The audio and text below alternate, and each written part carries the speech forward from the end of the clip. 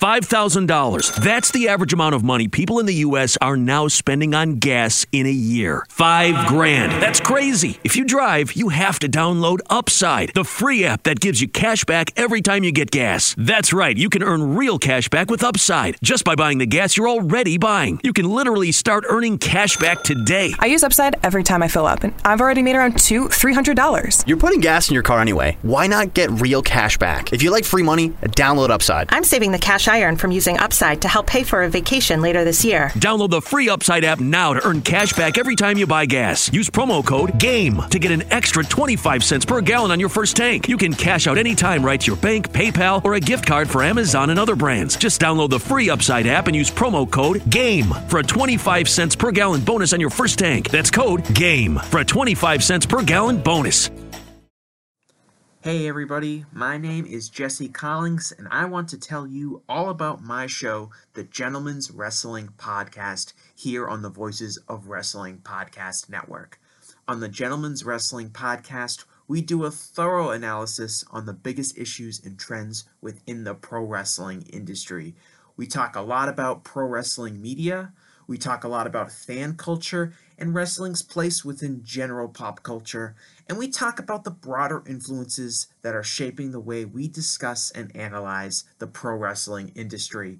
We've had some of the brightest minds in the pro wrestling intelligentsia on the show, including WrestleNomics host Brandon Thurston, both Rich Craich and Joe Lanza from the Flagship Wrestling Podcast, Trevor Dame from the Through the Years podcast, and a whole lot more. This isn't a show for hot takes. It's not a show recapping the latest episode of television. This is a show focusing on the biggest topics in pro wrestling and doing a deep dive on the real stories behind the surface level analysis you might find elsewhere. The Gentleman's Wrestling Podcast is available wherever you get your podcasts, and we'd really appreciate it if you gave us a try. Thanks. This podcast is a member of the Voices of Wrestling Podcasting Network. Visit voicesofwrestling.com to hear the rest of our great podcasts, as well as show reviews, columns, opinions, and updates across the world of wrestling. To the highway in a brand new day. Gotta let it go. So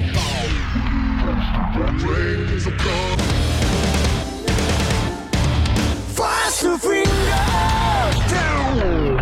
Dance tonight together. Here everybody's singing.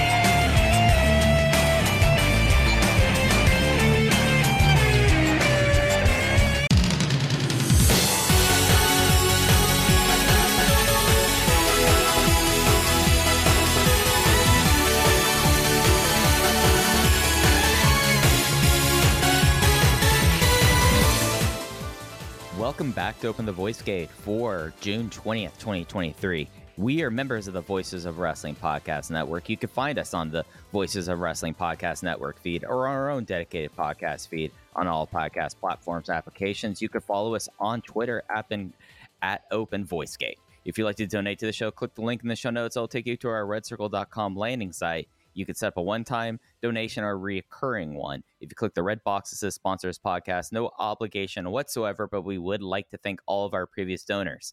I'm one of your hosts. It's your old pal, Mike Spears, joining alongside, as always, Case Low. In case we finally hit Texas summer, man, and I am worried for my crops. And it's funny you mentioned Texas summer, because right now I'm watching some Chicago White Sox against these surging Texas Rangers, who are having a pretty delightful Texas summer, it seems like. You know, it's interesting how this team has basically decided, we finally got an ace pitcher to want to come to Texas, and he blew out his UCL, and now Nathan Eovaldi might be the AL starter at the All-Star game at this rate. It's wild. Yeah, it wouldn't surprise me. I watched them last night beat up on the White Sox, and I determined, hey, these guys are pretty fun to watch, and it really wasn't until, I don't know, a few weeks ago where I realized, the Rangers are really good this year, because I just assumed the AL West would shake out with the Astros way above everybody else, the Angels being super disappointing, and the Mariners and A's being bad as they always do. And then, sure as shit, month into the season, I was like, wait a minute, Texas is good this year. That's awesome. And they are very good. Yeah, I still think they have the second best record to the Rays, but it's something that, like, last year they were kind of setting things up that it was kind of a disappointing season. But like the big idea was like, all right, we got Corey Seager and Marcus Semien in here. They had a pretty down year, but now they're kind of back to their all-star kind of caliber, and you're just adding people like Adolis Garcia onto it, really coming to their own. And it does not have the vibe of an 09 or 2010 Texas Rangers team by a near. Like there's not really like those kind of players that mean something to the fan base at this moment, but it's kind of interesting. Like it's the for once it's not really done by like Texas's farm system. This has been mostly open the pocketbooks. And Case, you were able to watch that game last night. I can't because Texas is one of the Diamond Sports Group teams. Okay, and what's the I don't think I know everything about the Diamond Sports Group issues. What's going on there? Oh, this is the SBG sports bankruptcy. Okay, well, okay, like, that's what I thought. Yeah, awesome, yeah. Great. That's a great industry. Yeah, no, it's fantastic industry, and the Rangers were like one of the first like few teams that cashed in on the local sports deals. Like they got their deal done like right after they came out of bankruptcy. So like their deal, I think, was expiring closer than anyone else who signed it. But like they were one of the last teams to still get paid by Bally Sports, and then they finally filed against them. It's such a mess, but the most Rangers games I see now, because I refuse to pay $20 a month for Bally Sports, and I'm too lazy to permanently VPN my router to show that I like live in Iowa or something. The only time I see is if I go to games or somehow it's a nationally televised game. It's obscene. You know, I'm on the YouTube TV front now because I make enough money to buy some sort of cable package for the first time in my life. And YouTube TV obviously has Sunday Ticket coming up with the NFL season. And they have NBC Sports Chicago, which has White Sox games and Bulls games. So I made the pivot here. Super happy customer. I really like the service. Yeah, you know, it was a pain when I was doing the move, dealing with YouTube TV, like letting them know, like, no, I'm now permanently in Dallas-Fort Worth. But I think I've used several streaming services now at this point, but YouTube TV, say what we will, Google had it figured out, and it's easy. It works on every device. It's the one I go with. Like I have YouTube TV still. Here's my problem, and we'll talk about the massive Dragongate news that broke last week in just a second, but I have an audience here. I have a smart audience here. Smart people listen to this podcast. I have an issue with my Chromecast, which is how I stream YouTube TV. Do you follow me so far? Yes. Is this an original version Chromecast, or is this one of the newer ones, Android TV / Chromecasts? I think it's one of the newer ones. I bought it a few weeks ago. Okay, so it has the remote with it. It has the remote with it. Okay, so I'm with you. If you don't know the solution to this, that's okay. I'm hoping one of our listeners does. I bought this Chromecast about a month ago, and part of the appeal was that I could cast Google Chrome to my TV, which means Dragongate Network, New Japan World, Wrestle Universe, etc. All of a sudden, one day, that option went away. And when I go to cast now, it says no devices found. I've restarted the Wi-Fi. I've restarted the Chromecast. I've booted and rebooted everything I know how, and I'm still getting told no devices found. If anybody can help me out with how to cast from my computer to my TV, I might make a financial donation to a cause, whether it be your wallet or a charity of your choosing. It's driving me crazy that I can't figure this out. All right, I do tech call support for my parents all the time. My first thing is you've expended everything on the device side. What about your Chrome browsers? Or have they been like? Is it something where maybe the Chromecast has been updated and the browsers versions have not been updated to be I'm on the newest version of Chrome. Okay, then I don't have a clue. I don't know what happened. I didn't change anything. And then one day I went to watch the Fukuoka shows 2 weeks ago, and the cast option went away, and I spent hours, plural, trying to figure this out, and I couldn't get it. I could have watched both of the shows just on my laptop by the time, with how long I was spent trying to fix this issue, which I ended up having to do anyways. It's driving me nuts just because I can't fix it and I want to be able to. So if anybody has any advice, Voices of Wrestling Discord, open the VoiceGate channel. It's the premier channel for Dragongate talk and tech solutions. Please help me out. Well, usually I would have a pithy way to segue into our next topic, but let's just get, I guess, straight into it. Official word came as of 6:27 a.m. Central Daylight Time. That's 8:27 p.m. Japanese Standard Time. Initially on June 17th, but a later version of this announcement went up on the 18th. I'll read the one from the 18th. This comes from Dragongate, Japan Pro Wrestling's official English account, Dragongate EN. Hashtag Dragongate has come to terms on the release of Kento Kobune and Takuma Fujiwara following a suspected severe breach of contract. Attempts to resolve the issue were unsuccessful in finding a mutually satisfactory path forward.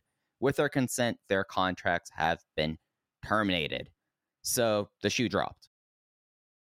Yeah, at a time where I don't think either of us were expecting, because as we walked everybody through 2 weeks ago, and if you're looking for in-depth analysis on the release of Kento Kobune, SB Kento, and Takuma Fujiwara, 2 weeks ago, Mike and I had this before Dragongate released anything. We had more information than Dave Meltzer or anybody else who had talked about the situation, and we'll victory lap in just a second, but 2 weeks ago, we covered a lot of this, and I believe the phrase that we used was behavioral issues, severe behavioral issues, and it's not far off from what was said there.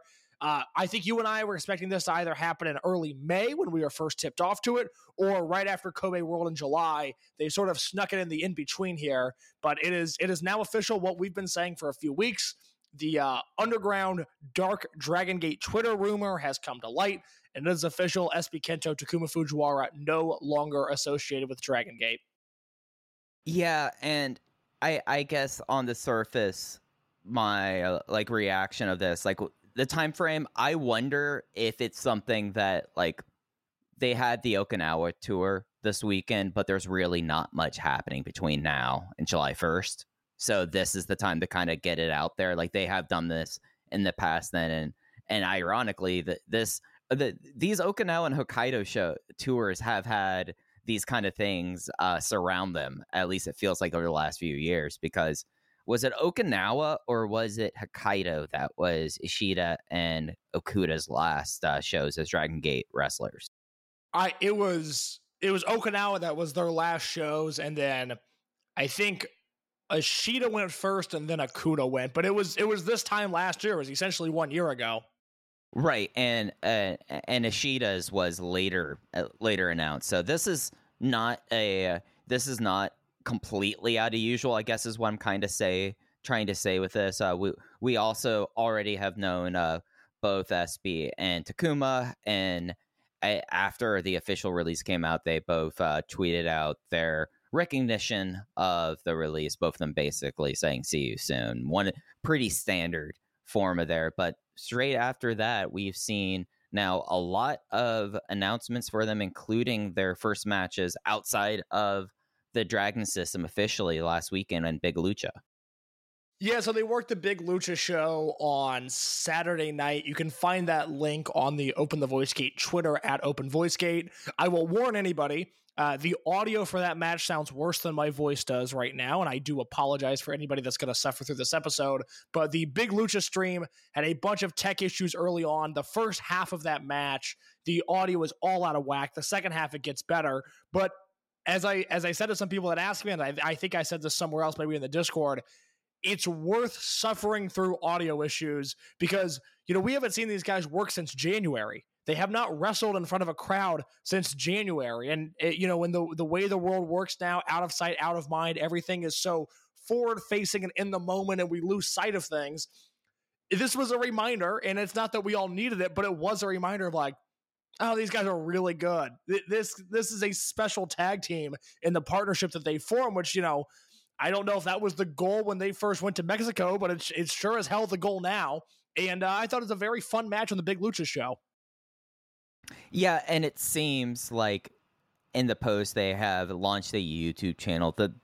They always, like, since Excursion, kind of have been somewhat of a package deal, at least in Mexico, and especially with, like, the team with Crazy Boy in AAA. Like, the thing I'm interested in seeing is Nishikawa is still a part of AAA and was aligned with those two. So I'll be interested in seeing how that plays out.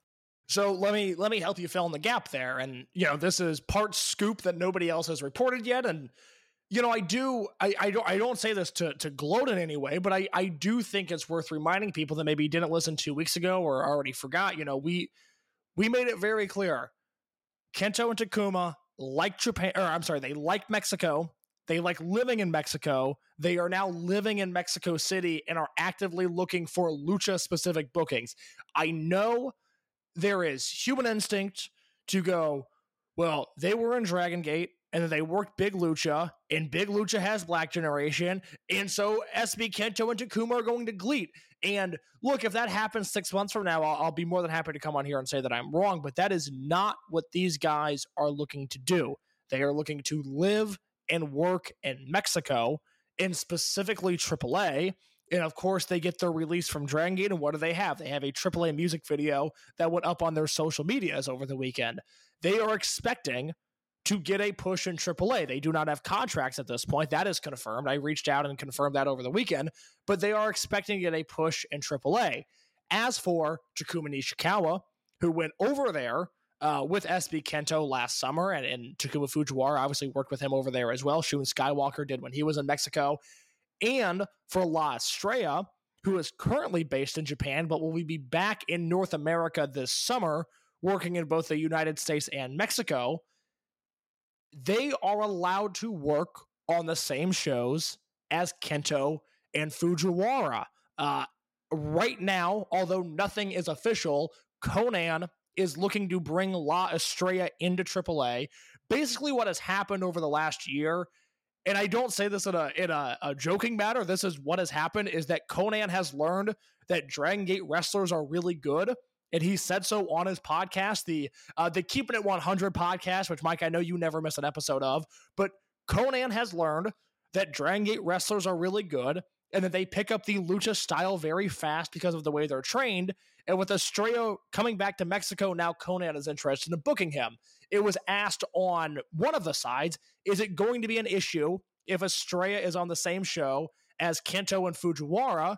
And Estrella from the Japan side said, no, it won't be an issue. So going forward, we might still see Nishikawa there with Kento and Fujiwara. We might see Estrella on the same shows as Kento and Fujiwara. We'll have to see. But, come this summer, there's a chance that Nishikawa, Kento Kobune, Takuma Fujiwara, and La Estrella are all in Mexico at the same time. Yeah, and I think that in of itself, if you're a longtime Dragon System fan, or even someone who's come along since the OWE split, that in of itself is a different tenor than other departures. And that has to be said because, Yamato even completely mentioned this on the All-Star Junior Festival show, that Dragon Gate and GLEAT don't do anything together. It's intentional. That's how it is. And that's why, like, whenever I saw a lot of that, I just kind of a little bit rolled my eyes in my head, but also it's just like, that's not that's an inaccurate reading of the situation. Look, I think it's an uncomfortable situation for everybody involved. Like I told many people when this story first started to surface, I just can't believe that these two guys are gone. These are the blue chip prospects. These are the guys that I thought would one day headline Kobe World, and they would do it against one another. And while there does seem to be a public degree of understanding loosely what happened at this point, the situation is still more complicated than I think a lot of people realize, which is why they were released. It's not the simple story of they were doing something that wasn't culturally appropriate in Japan, in another country, and thus they no longer work for Dragon Gate. There are layers and layers to it, and at some point maybe those details will come to light.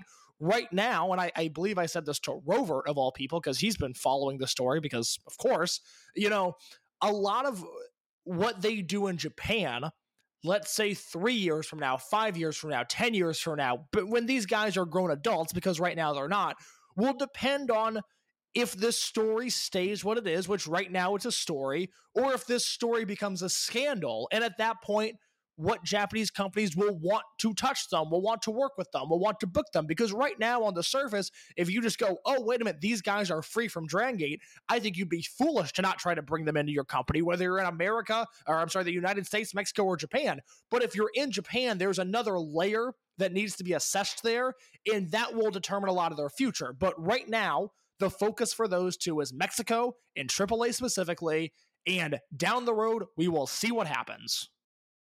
Yeah, no, just to put a finer point on it, this is, trying to think of how I want to say this. Case, I think we're having a mind meld here. You might be able to help me out with this. The way that things are phrased is very intentional, and I think that that's worth keeping in mind. And I think that's also has a lot of stuff in play with Mexico, with them wanting to work in Mexico as well. I don't know if this press release if there was more of a, oh, they're jumping to another promotion in Japan thing, you know? Do you think the official statement was softer than what you were expecting? No. I mean, the language used, I mean, I think, let's not pull punches here. I think that the vast majority of people have been able to connect dots, and with those dots out there, this is what I about expected, unless there was something else that happened that would have been completely new to at least me. I don't know for you, but from everything that we've been hearing for the last 6 weeks, this was about what I expected. Maybe the language and the translation being a little different. How about you? Well, I only ask because, you know, this is obviously a serious situation. That's not an understatement. It's, you know, the result of it is like, wow, these guys are gone. I mean, that's what we reported. We knew it was going to happen. And then you still see it in the flesh and you think like, wow, okay, all right. We were right, but God, does it suck to be right. It does feel like that statement left the door open 1%. Whereas in the build to the official release and some of the things that I had heard, some of the people I had talked to, it seemed like this was going to be a, for lack of a better term, a banishment of sorts. And I don't think it's that. You know, they're not on good terms. They're not working for the company. But okay, it did feel like let's have a conversation down the line. And I think you can sort of see where I'm going with this, where, you know, some guys on the Dragongate roster are of a certain age, and at some point they will go away and there will be a regime change. And I think the next guys in power, in the same way that we've seen Kondo come back, and we've seen Ultimo come back, and we've seen Fujiwara come back, and all these returns. Okay, now when the next generation is in power, and specifically the next one, I think it'll be very interesting to see what becomes of everybody involved in this situation. Right. Yeah. Like it's something that if there was going to be like a more firm initial statement, they would have made it, and that potential future door would have been very clearly shut. Right. Like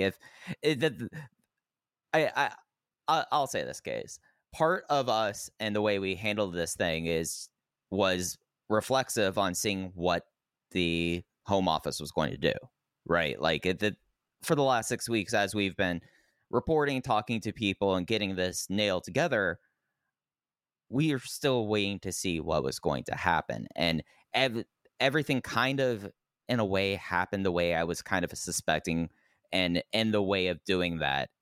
I don't know necessarily, like, the door open is something that I still can potentially see. I don't know if it's like a regime change, seniority based thing, or if it's something that, you know, 4 or 5 years from now, you know, I mean, who's to say what might happen? I mean, like 4 or 5 years ago, Case, if we're talking 5 years ago, it was 2018, we did not think Ultimo was going to walk back through that door.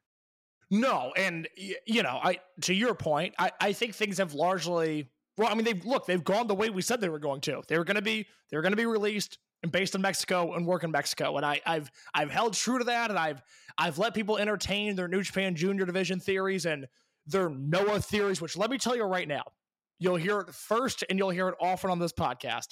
SB Kento and Takuma Fujiwara are not going to Pro Wrestling Noah. And if they do, there is a bigger story at play there. I would be stunned by that. They are not going to Pro Wrestling Noah.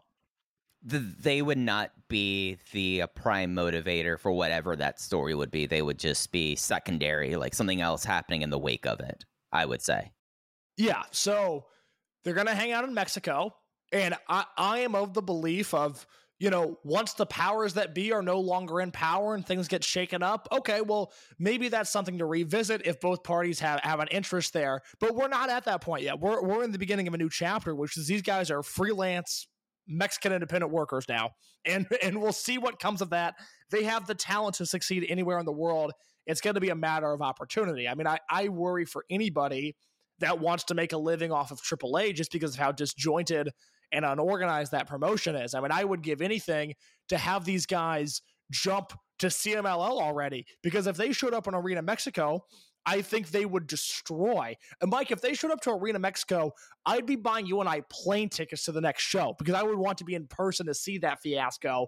But they're going to be in AAA, and we'll see what comes of that. Like I said, I worry for anybody that wants to make a living off of AAA and all the nonsense and the hoops that they have to jump through. But these guys are talented, so we will see what comes of it. Yeah, and it's something that, I mean, at least for me, who's to say, like SB, he might show up on Texas Lucha shows. Like, that'd be great. To my knowledge. Yeah, like, so there might be potential of getting to catch the two for me in person, which, kind of exciting. I'm down with that. Did you have any other points you wanted to touch on the overall SB Taku situation? You had an excellent article up on voicesofwrestling.com. I forget which day of the week. I think it was a Saturday. I was expecting to write a big Kobe World feature that day, and then I woke up and I saw that tweet, and I was like, well, okay, all right, well, we might not get to the Kobe World article that I wanted to write now, because that was sort of my time to write, and it was spent doing SB Kento and Takuma Fujiwara things. That article's up on voicesofwrestling.com. It's entitled Shooting Stars. What'd I call it? Shooting Stars, the demise of Dragongate's best prospects. In there, again, I kind of talked about how we got here. And then what I wanted to talk about with you, Mike, was the legacy of SB Kento and Takuma Fujiwara. We'll start with seniority. We'll start with Kento. When you think about his time in Dragongate, December 2019 through, for all intents and purposes, July of 2022, what are your thoughts? So it's interesting, because if we are going to kind of handle it just as this time period with no expectation of a future, in a lot of ways, like, it's a much more compressed time span, and of course it's like a completely different generation. It's not completely dissimilar to Magnum Tokyo's legacy in a way. I wonder if when we get away from this, like, I have been thinking about for next year being the 25th anniversary of the Torimon landing, like a big Magnum Tokyo article, and I've been going back through stuff, looking up stuff, and the time since deciding to do this, and the person that, like, he's starting to remind me of as we're kind of leaving his era is Magnum Tokyo, and I think that is, like, there were very few people who had sheer presence immediately the way that both SB Kento and Magnum Tokyo had, and it was something that was clear in his debut match with Yamato and Naruki Doi, and now Jackie Funky Kamei, and it was as clear as Kobe World 2022. He had a command of presence that was preternatural, in the same way that Magnum Tokyo was just a star on a different level in 1999 and 2000. And that's what I find myself kind of thinking about it. It's less so than his huge turn becoming SB Kento and then doing 4 out of the 5 eliminations of the RED versus Torimon generation disbands match. I think about, like, just like this was someone that, like, presence wise, charisma wise, that does not come very often. And the person that reminds me most like him is Magnum Tokyo. That's really interesting because I hadn't really thought about that comparison at all, but I certainly see what you mean, especially on the front of these guys just wrestling with so much charisma from the start. I mean, you watch Magnum in Mexico in 97, in WCW in 98, Michinoku Pro in 98, or obviously you'll watch the first Toryumon show, and in the ring with Shima and Dragon Kid and Don Fuji and Suwa, there is Magnum Tokyo. And for whatever you want to say about Magnum, a man with a very complicated legacy, oh my God, does he look like the biggest star ever on that first Toryumon show. So I get it. I will read you real quick a passage that I wrote.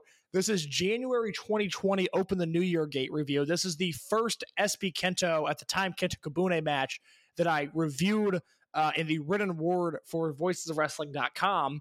I said, and I quote, "Kobune has a bright future ahead of him. There's an undeniable poise that he wrestles with. He portrays a shocking amount of confidence for someone so young in their career. Given what I've seen, which is very little, I think the aptest comparison for him right now is Naruki Doi. Yes, that's a loaded statement given the fact that Doi is the current Open the Dreamgate champion, but this current title reign will not defy Doi's legacy. Doi is a guy that is always in the hunt, always doing something important, and always making his presence felt. And I can very easily see Kobune, who is framed in a similar fashion and wrestles a simplified version of Doi's style, fitting that mold," end quote.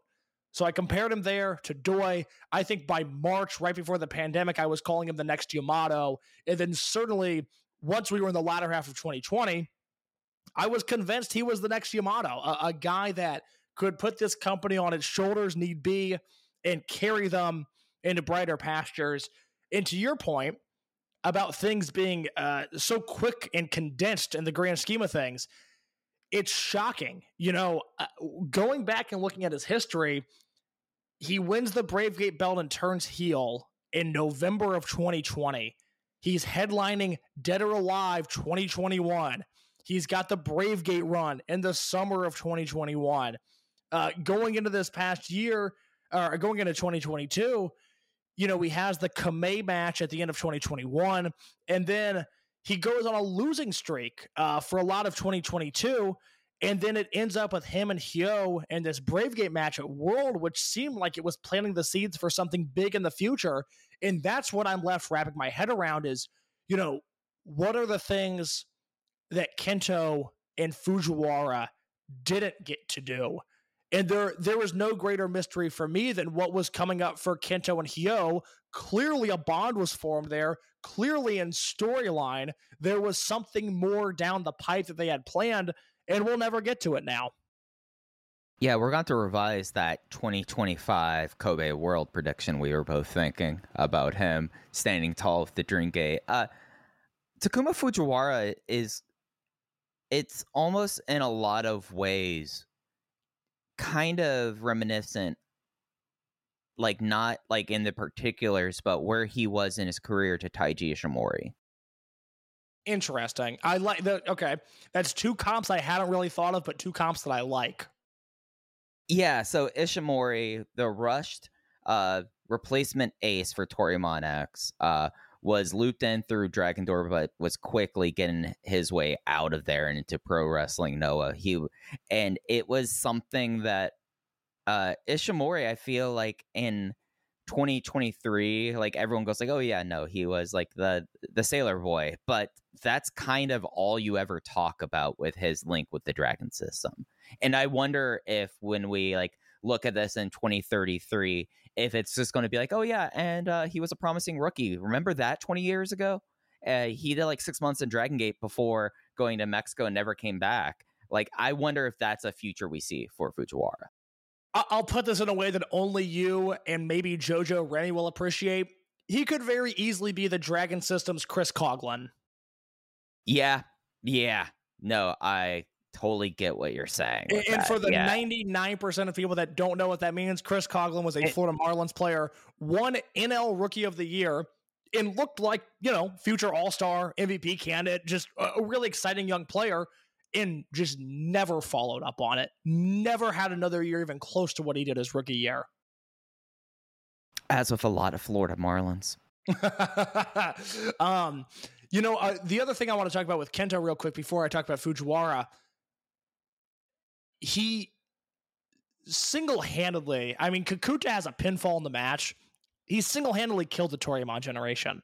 And looking back at some of the gifts from that match, the decimation of Dragon Kid, the Konomama Ichikawa run-in German suplex on SB Kento, that is not only one of the best matches I've ever seen, 5-star match for me. I really put it up on that level, but the way it was constructed, in the way that even in, not an empty arena, but a very limited capacity crowd, clap crowd, this, that, the other thing. I always thought that was the difference with Dragongate and almost everybody else during the pandemic. I'll use New Japan specifically. New Japan tried to elevate a lot of guys during the pandemic, and I was always left as a viewer really unsure. Is this working? Is this not working? What's going on? What level are they at? I just can't tell from the way they book. Yeah, buddy, I think I was kind of leading the charge on that, and leave it to Gene Blast to prove me wrong. But, Dragongate, we'd watch it and we go, well, wait a minute. Kamei is certainly in a better spot than he was. And, Kakuta, okay, he's this young heel. We don't know much about him, but he's clearly being elevated. And then there's SB Kento. And this man is pinning Doi and Yoshino and Genki Horiguchi and all of these guys, all of these legends that don't take pinfalls, and then submitting Dragon Kid in the middle of the ring. And we knew it was like, okay, this isn't cultural differences of we like a guy more than the Japanese crowd. This isn't, the internet crowd playing their favorites. This guy is just a fucking superstar, and he's doing it in the hardest time ever to become a superstar. And that will ultimately be, what I think of him when I think of him in Dragongate is a can't miss prospect doing can't miss work during the bleakest timeline, in him really being the guy. I think you and I think very highly of a lot of 2020 and 2021 Dragongate, and the guy that I think of during that time period, 2020, I think of SB Kento. 2021, I think of Masquerade versus RED, and who was in almost all of those matches? It was SB Kento. This was a guy who was just built different. I always compare him, and when he was trying to get bookings in America and promoters would reach out to me, I would say he's Japanese Adam Cole. He's incredibly charismatic. He's incredibly talented. And imagine if he was 3 inches taller. Imagine what his life would be like. And, we won't ever know that, but just what a natural talent, and what a wrestler that I will really miss seeing on Dragongate shows.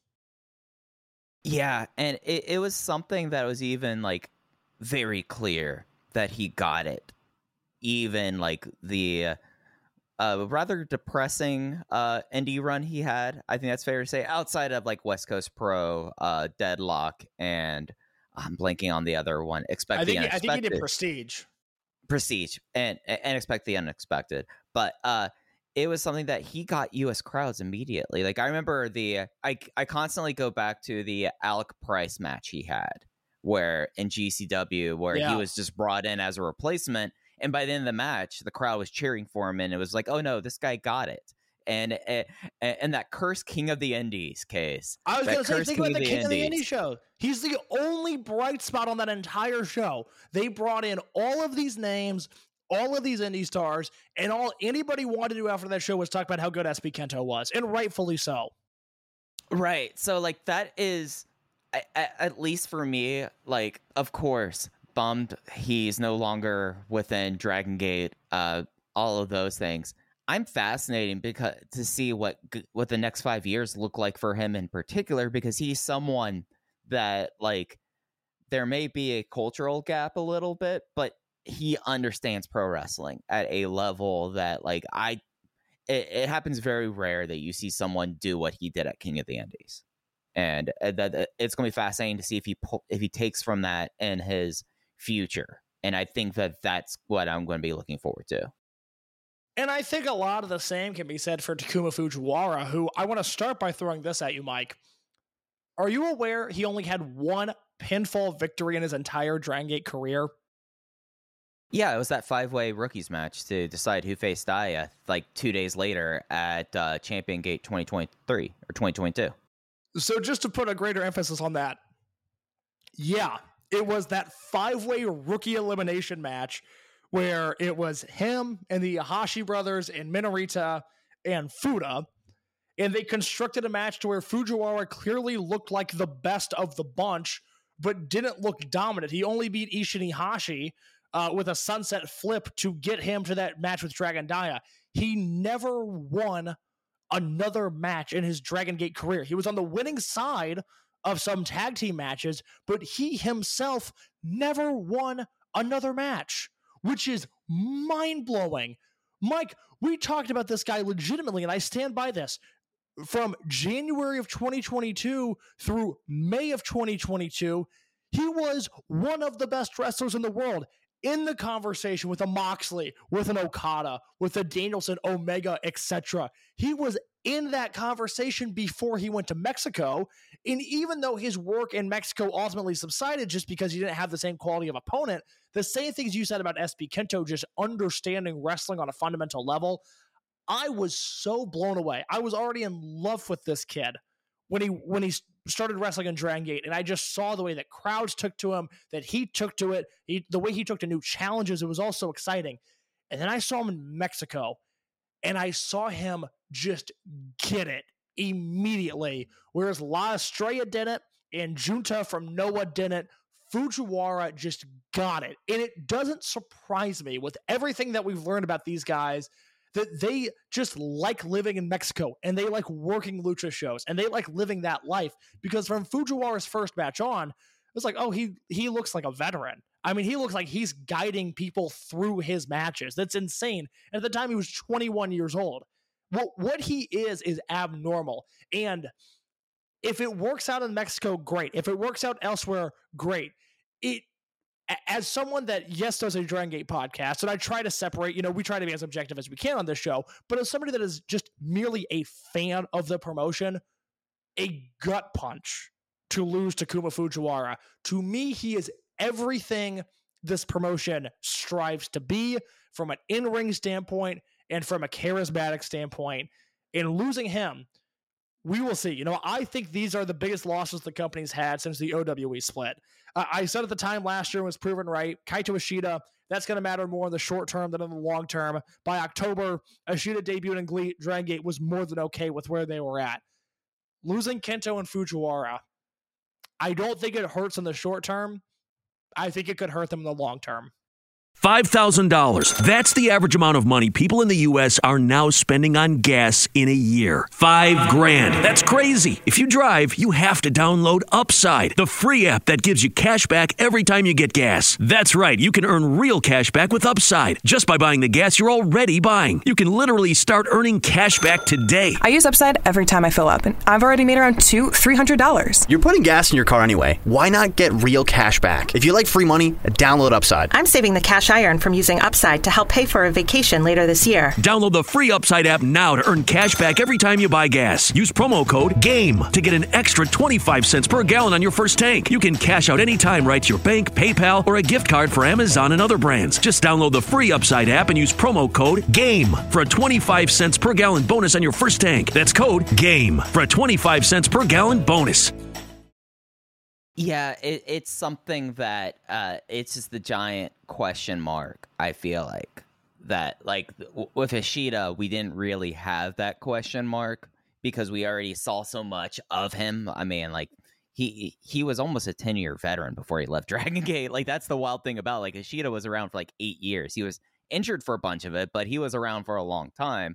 We just did not have that in it with Kento and Takuma, and that just, since we didn't have that time, that just leaves us with more questions.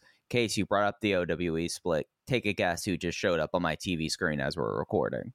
Oh, would that be one DJ Takahiro Yamamura? No, he was on earlier. One, Junji from OWE. And how's Junji looking?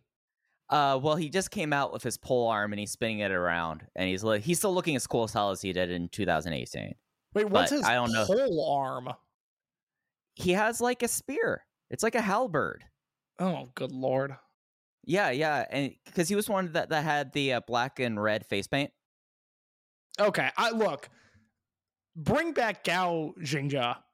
That man could have changed wrestling forever. And I still think about the alternate timeline where it's like, what if the OWE kids are just on Dynamite? Like, what if that's just a thing that we came to know and love and it didn't happen? Logistically, it was impossible. And I got to be honest, Junji showing up in Glee doesn't make me too excited.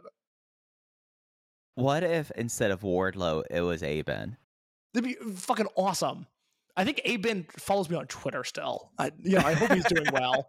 It's like, he went back into modeling. He's a male model now. Yeah, which of course. Do you remember there was like God, it's weird how we all like really cared about OWE for a second, because there was the thing going around that Aben had retired, and then he found out about it because I think people tagged him, and he had to tweet like, no, still committed to OWE, and then like 6 months later it was dead. But he was very online for an OWE wrestler.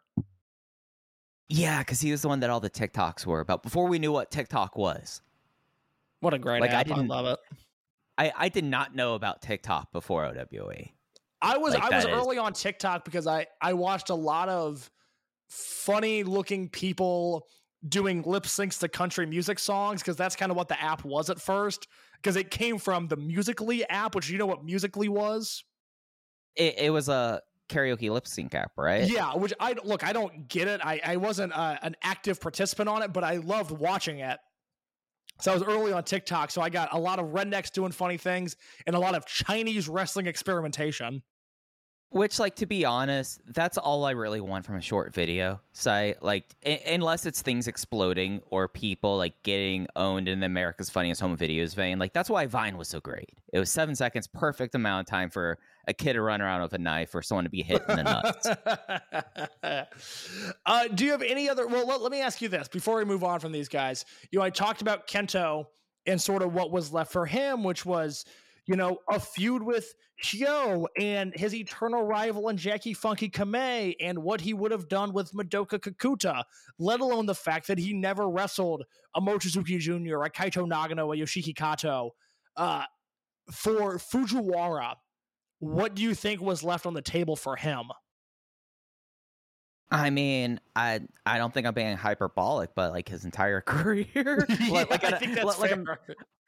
I'm not trying to be flippant, but I mean, he was like, I think that if you were someone who's now new to Dragongate and you just joined up in 2023, you mentioned it a little bit about him in early 2022. Like, we had Jay on the program, and Jay openly talking like, oh yeah, no, he was the best part of those shows. And just the potential of what that could have been, at least in the near term.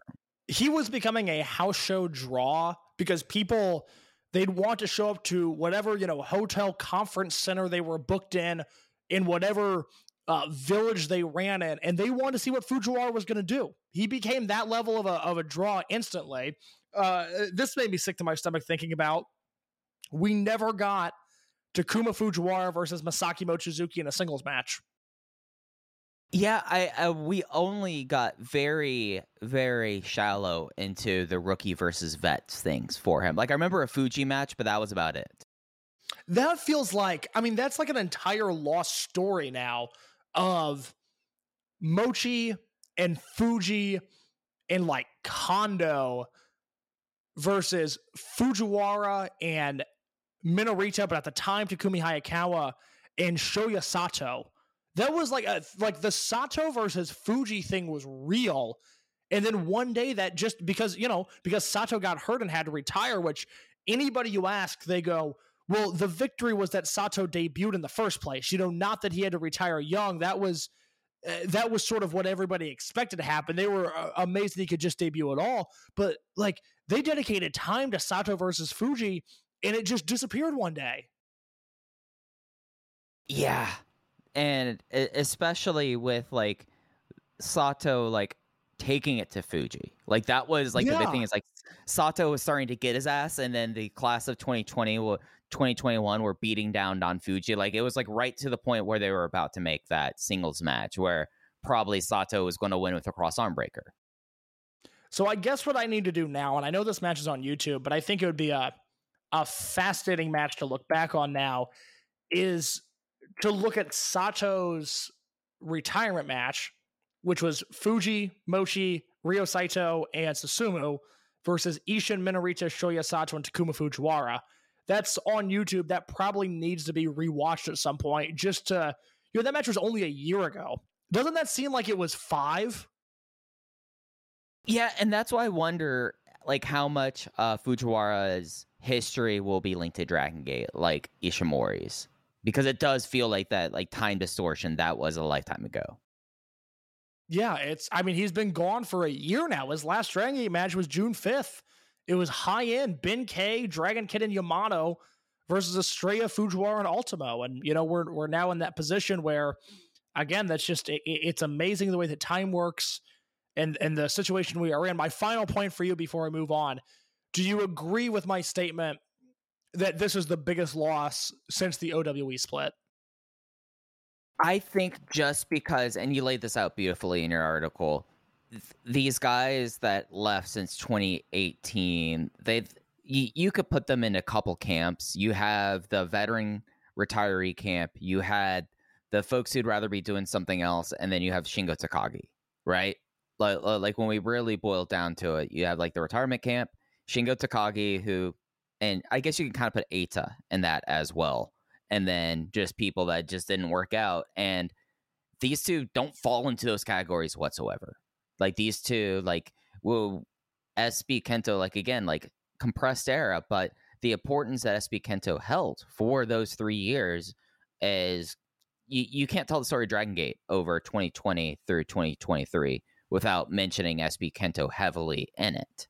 And that makes the fact that it's a loss. I think the first time when people are like asking me about the situation is like, well, what's your read of it? My response almost to a person was, it's a bummer. And like that's, and I did not think about that about KS. I'm sorry to say this. I did not think about that about Super Shisa. Did not really think about that with Keisuke Ikuda. Shoya Sato was a bummer that quickly became very clear that like the accomplishment was already there. And yeah, it almost would have been a bummer for his body if he would have continued to wrestle. Right. Yeah, no, for sure. And that's why I feel like that, just like if you compare them like point to point, it's just like these are two completely different animals. Like when everyone over the summer was chicken littling and running around like the sky was falling, things weren't falling. And it's not that we expect things to be falling without SB and Taku. It's just one of those things that you had to feature them heavily in whatever fantasy booking scenario you engage with the future Dragon Gate, whereas you really couldn't do that with Naruki Doi. Like, like you should, like if you're playing Total Extreme Warfare case, like you're going to use Naruki Doi a lot, but you know that you know that you only have a couple more years of warfare, whereas you have your Kento Kobunes and Takuma Fujiwaras who are basically like, hey, we will figure into whatever plan you have as long as this, because we are that young and that experienced. And I think that's kind of the roundabout way about me answering that. Sorry. No, I that's exactly what I was looking for. I mean, my big cross to bear is one, Dragon Gate historically, Toryumon and Dragon Gate historically have had lots of turnover. It's actually specifically only the golden era, like 2013 to 2017, where there wasn't a lot of guys coming in and out of the promotion. That is a historical anomaly in the 25 years that this promotion has existed. And then two, this narrative of, oh my God, they're losing so many guys. What are they going to do? It's like, okay, well, Shisa meant nothing. Gamma meant nothing. I loved Riki Ihashi, but he meant nothing. Shoya Sato meant nothing. And they are in a position where they don't need Kaito Ishida. So are they losing guys? Yes, but if you're losing, the guys at the bottom of the ladder, it's fine. They've been able to survive just fine without them. So it's interesting just hearing the way that some people talk about modern Dragon Gate and, the sinking ship that it is and the chaos backstage and all of these things that I just don't think are true. I think they've lost a lot of rookies and they've finally shed some dead weight.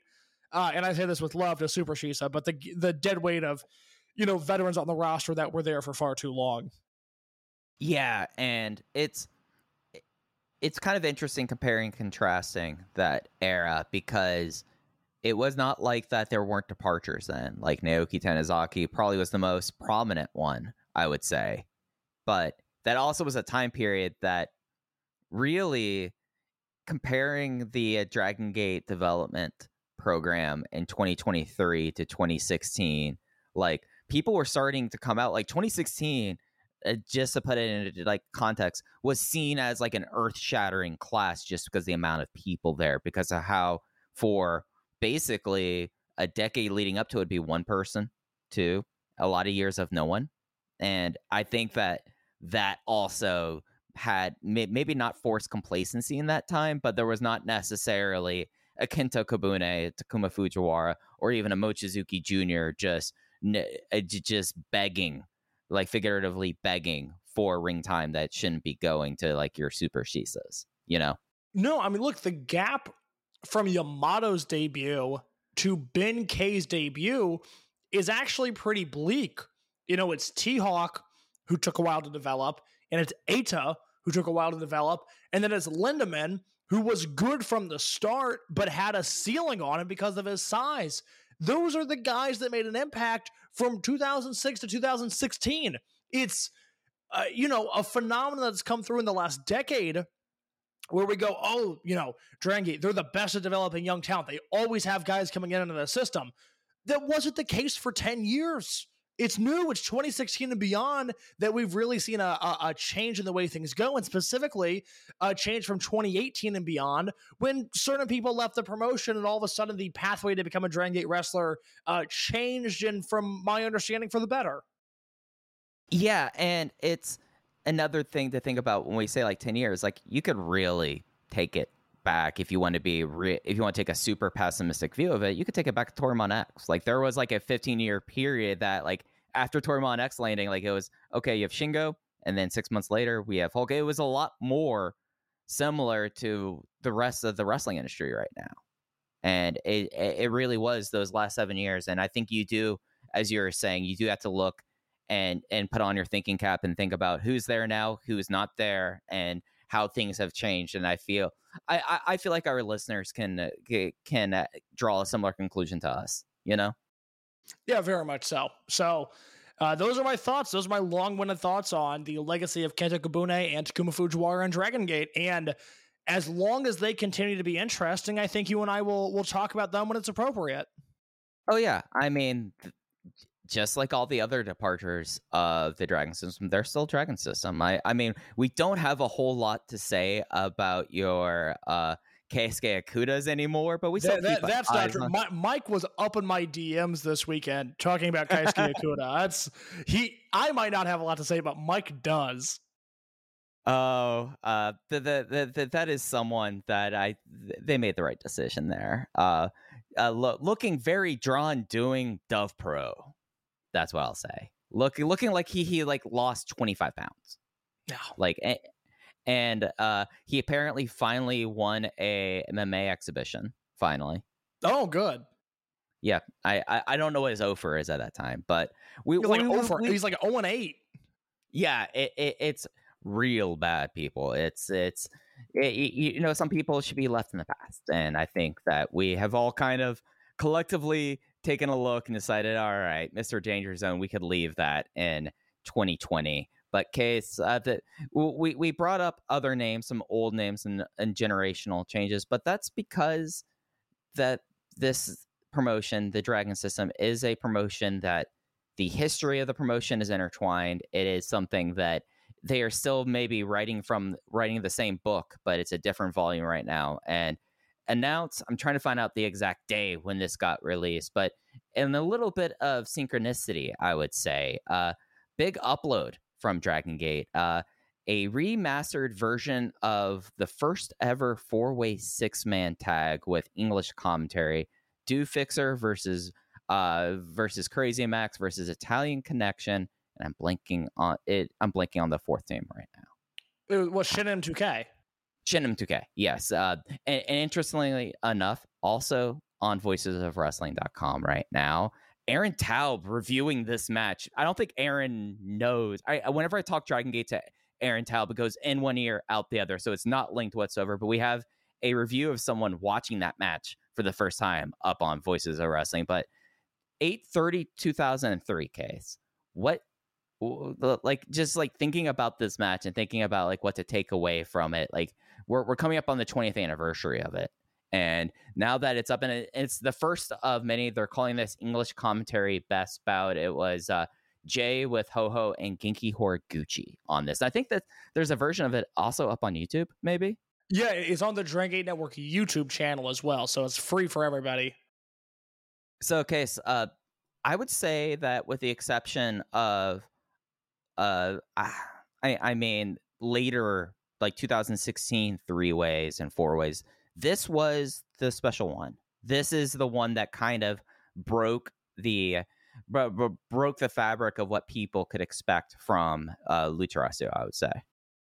Well, it's so good that it overshadows the 2 3-way trios matches from July of 2002, the July 7th one and the July 14th one, which, if you go back and watch those are some of the best matches in Toryumon history and by proxy Dragongate history, but no one starts by recommending those. You know, that's not the first thing on the tip of anybody's tongue, because you have 8/30/03, which is not only, you know, I certainly wouldn't argue if you said it was the best match in Dragon System history. I wouldn't argue if you said it was one of the best matches ever. It is in my opinion, the entry point into this style to almost a fault, because if you watch this, it's impossible to follow 20 years later. Yeah, and at least I would say, as a Dragon System first person, this match for like the diehards and people who get into it, this match is actually what 3/30/106 was promising to be. That's interesting. It's the Japanese version of 3/30/106, the Blood Generation versus Do Fixer match from Ring of Honor, because I think the same amazement that Chicago Ridge had for that 6-man is how Korakuen reacts to this match, where it's good, and then it becomes, wait, what am I watching? What is this? And when you like look at this for where Toryumon Japan was in 2003, you're basically having the top. These were like the 12 top guys from the 4 top units. Like I'm forgetting injuries at this time at right now, but when you're talking work rate wise, you really want Shuji in there instead of Brother, and you already have Milano and Yoshino. It's all the top guys, but Darkness Dragon, who was hurt. Right. Yeah, I would. But also in 2003 with like that Indu Fixer, I would go with Genki and Susumu. You know, like the person I was thinking about was, yeah, it's Genki's year. Like the person I was thinking about was if this was during a Ryo Saito injury or not. Ooh, I'm curious now. But you know, I mean, yeah, to your point, look, the match starts, and if you've never seen the match, I think Jay and Ho-Ho do a good job of breaking down the match. They're kind of weaving in and out of, this is an old match that we're doing like historical commentary of, and then in the moment commentary, which I imagine is a tremendously difficult thing to balance. And I think as they do more of these, they'll figure that out. But the big thing to note is that when the match starts, it's Shima, Magnum, Mochi, and Milano all in the ring at the same time, which is crazy. To your point, and I do have to issue a retraction here, Ryo Saito is healthy, as is Kness. The opening match on this show is Mori and Doi versus Kness and Saito. So it's all the top guys. These are the 12 biggest guys in Toryumon at the time in this match. Yeah, and it's in the way of just like also context here for people who catch Aaron's article. They see the YouTube. They're not really kind of into what was happening in Toryumon in 2003. This is right before the Toryumon X landing, if my timeline's right. Like this is T2P versus Toryumon Japan has ended its combined roster now. You had Italian Connection going through like basically the only people who escaped T2P versus Dragongate unscathed. And they're thrust into this. I mean, you brought this up, Kaze, but you have Shima, you have Mochizuki, you have Magnum Tokyo. Those are the 3 guys for 2000 and basically 1998 through 2004. Like those are the 3 sons that the Toryumon Japan era just circled around during that time, and you're throwing in Milano, who was the unquestioned ace of T2P, and then they just go out there and they weave magic. So to your point, and I never really thought about this in the context of this match, the Toryumon X Japanese landing was August 22nd, 2003, so a week before this match. Right, yeah, so like this is at a time of great turbulence within my understanding of the general Toryumon politic, I guess I would say. Like this is like after this match case, like what really is there to be said about Toryumon Japan, just Toryumon Japan proper for the remainder of the year? Like other than, of course, Genki Horiguchi being like the wrestler 2003, like this is kind of like one of the last big blasts other than like Suwa versus Dragongate. It's funny that if you watch 2003 Toryumon all the way through, it's a deeply unsatisfying year of the promotion because it's peak Ultimo bullshit.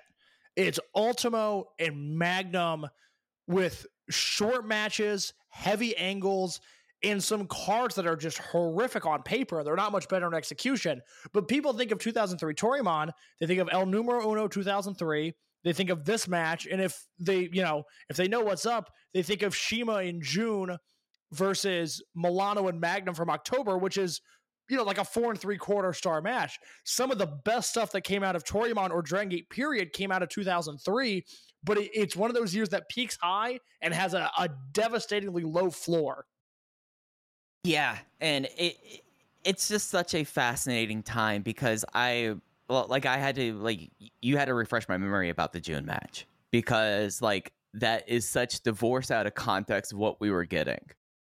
It's the most hidden gem there is. It's from Rey de Parias 2003, and it's Shima, and I'm going to butcher his last name, but Jun Agayuchi? Close enough. Who was a T2P guy, was a scrub, he was nobody, and for some reason, I don't even remember why in storyline, he got added to Crazy Max and becomes all caps June, and they do Shima and June versus Milano and Magnum, the two top heels in the company, and it's, Mike, that match is batshit crazy. I mean, it's so good, and it just comes out of nowhere. Nobody was expecting it to be that good, and so I think of that as one of the high points of 2003 Toryumon, because it is.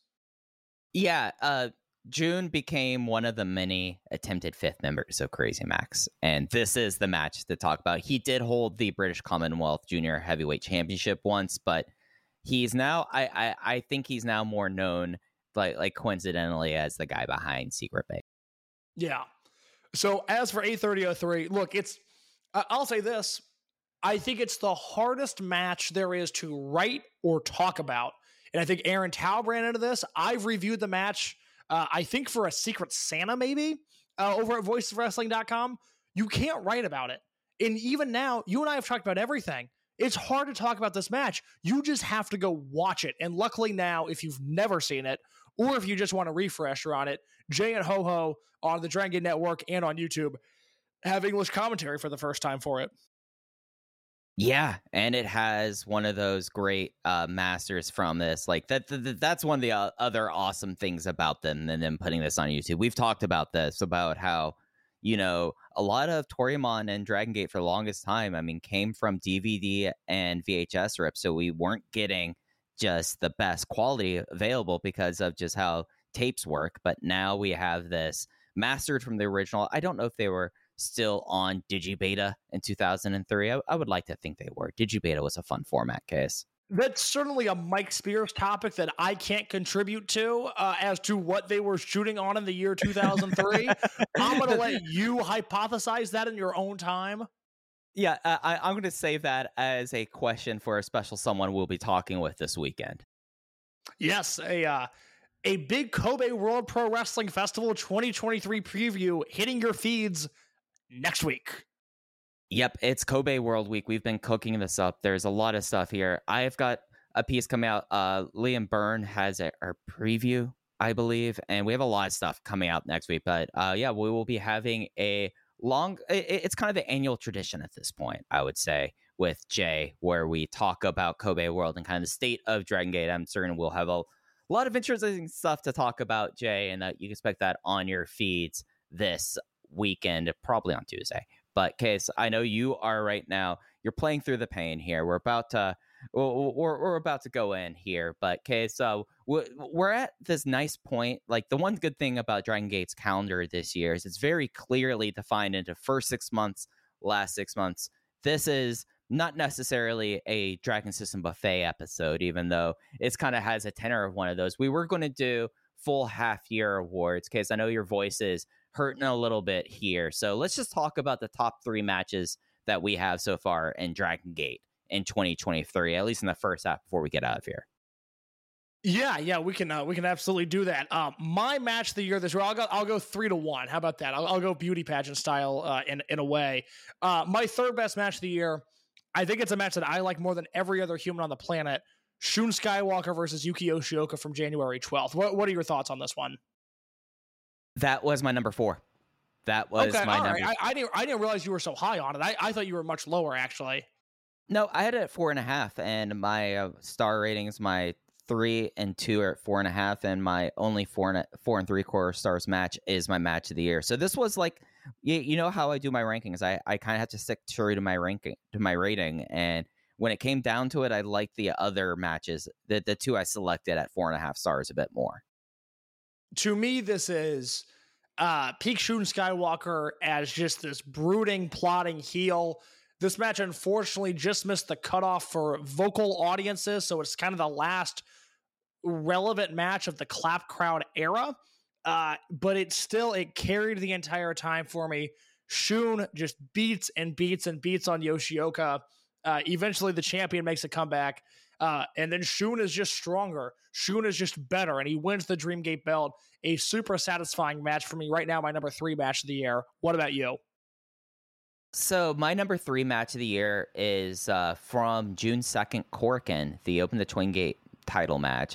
Kongo's Shuji, Kondo, and Kano defending it against M3K, Susumu, and Kanda. Let's talk about it now because it's my number 2. You have the floor. Yeah, this is just one of those matches that it's going to be interesting how the schedule is with it being so like backloaded towards like the big shows, King of Gate, whereas in the first half of the year, other than, of course, Madoka Kakuta, I know I've been on this soapbox for a while. Susumu and Kanda are one of the big stories of the promotion. And just like the demolition of Kanda's knee and the way they worked about it, like the PFS on the floor just landing on his knee. And it is something where we talk so much about Yasushi Kanda, this perhaps being the best match of his entire career, but who's the backbone of every one of these matches? When we talk about the Twin Gate division, when we talk about Dragon Gate, really, over the last 25 years, who is the backbone? Susumu. And Susumu was excellent with this getting in towards the end. And then I just go back to Ryo Saito at ringside selling the King Kong Lariat in the finishing stretch. And I'm sorry, like those are the moments that like will last with me. And I think that this match probably it was strongly number 3 for me. Like as much as like I like Shun and Yoshioka, as soon as I saw them all listed, this wasn't easy. In a year where we're going to get at least 2 Omega versus Ospreay matches and Bryan Danielson versus Kazuchika Okada, there is no chance this match finishes outside of my top 10 this year. It might end up being my number 10 if the second half of the year is loaded. I just loved this match. It's the best Kanda match I've ever seen. Kano was next level good. Kondo was next level good. Susumu was Susumu. I have no notes. 4 3/4 from me. All right, then, since that was your number 2 match, let me talk about my number 2 match, which I think is your number 1. From Dead or Alive on May 5th, the Open the Dreamgate title match, Shun Skywalker versus Madoka Kakuta. I had it at 4.5 stars, and they told the story. Yeah, I mean, look, they stuck the landing. You know, this was telling stories the right way. This was wrestling as theater, if you will, but done in a way that is digestible and not just atrociously awful. It was Shun versus Kakuta 2 years after Kakuta's monumental injury, and it was everything that it should have been. You know, Shun beat him down. Kakuta showed why he was the hottest guy in the promotion, and in the end, the good guy won. They stuck the landing here. It was 4 3/4 stars for me. My Dragon Gate match of the year up to this point. And I think my number 2 match of the year worldwide behind Omega versus Ospreay. Yeah, it's something where this is one of those matches that not only we're going to look back 5 years ago and be like, oh yeah, that was like the story of Madoka Kakuta's career, like, is going to be highlighted. Like, if this is not like the underlined point about he has this career-defying match with someone 2 years to the day after having a very traumatic injury, I don't know what else would be. And then you also have the fact that I think like 5 years from now, we will be saying 5-5-23, not just because of this match, but because of the launch of the Reiwa generation. And I think that in of itself, because I'm not like a pure in-ring person, like you can't be completely divorced of the situation. Like we tried that for 3 years with clap crowds. I think everyone at the end of the day can agree, like as much as you can try to ignore it, you have to encounter intangibles. And this is a match that I can't think of a match really probably other than Kobe World 2019, where it felt like such a predestined and momentous moment, that I can't think of very many moments of that level like this match. The only caveat I would have in the gap between Bin versus Pocket 2019 and this match in May of 2023 is, and it's funny, I was thinking about this match today and how I want to live it again in a better timeline, was Eita versus Doi from 2020 when Eita won the belt. Because that was Eita's moment. I mean, that was a Kobe World main event that just happened to take place in Wakayama. And that felt like a giant deal when it happened to me. Yeah, and I think for you, how that Wakayama show was, that was for me in 2019. I mean, I have my L publicly posted on Voices of Wrestling about that, about what moment I thought that was. But this one, it feels even more crystallized as we're now a month and 15 days away from it. So that was your number 1 match of the year, correct? Yeah, that was. So your number 1, I did not have in my top 3. Spoiler, I had it at my number 4. Please wax poetically about the best match you've seen in Dragongate this year. This is the best match I've seen in wrestling all year, Case. I liked this more than Omega versus Ospreay 1. I liked this more than the Gene Blast, and I love the Gene Blast.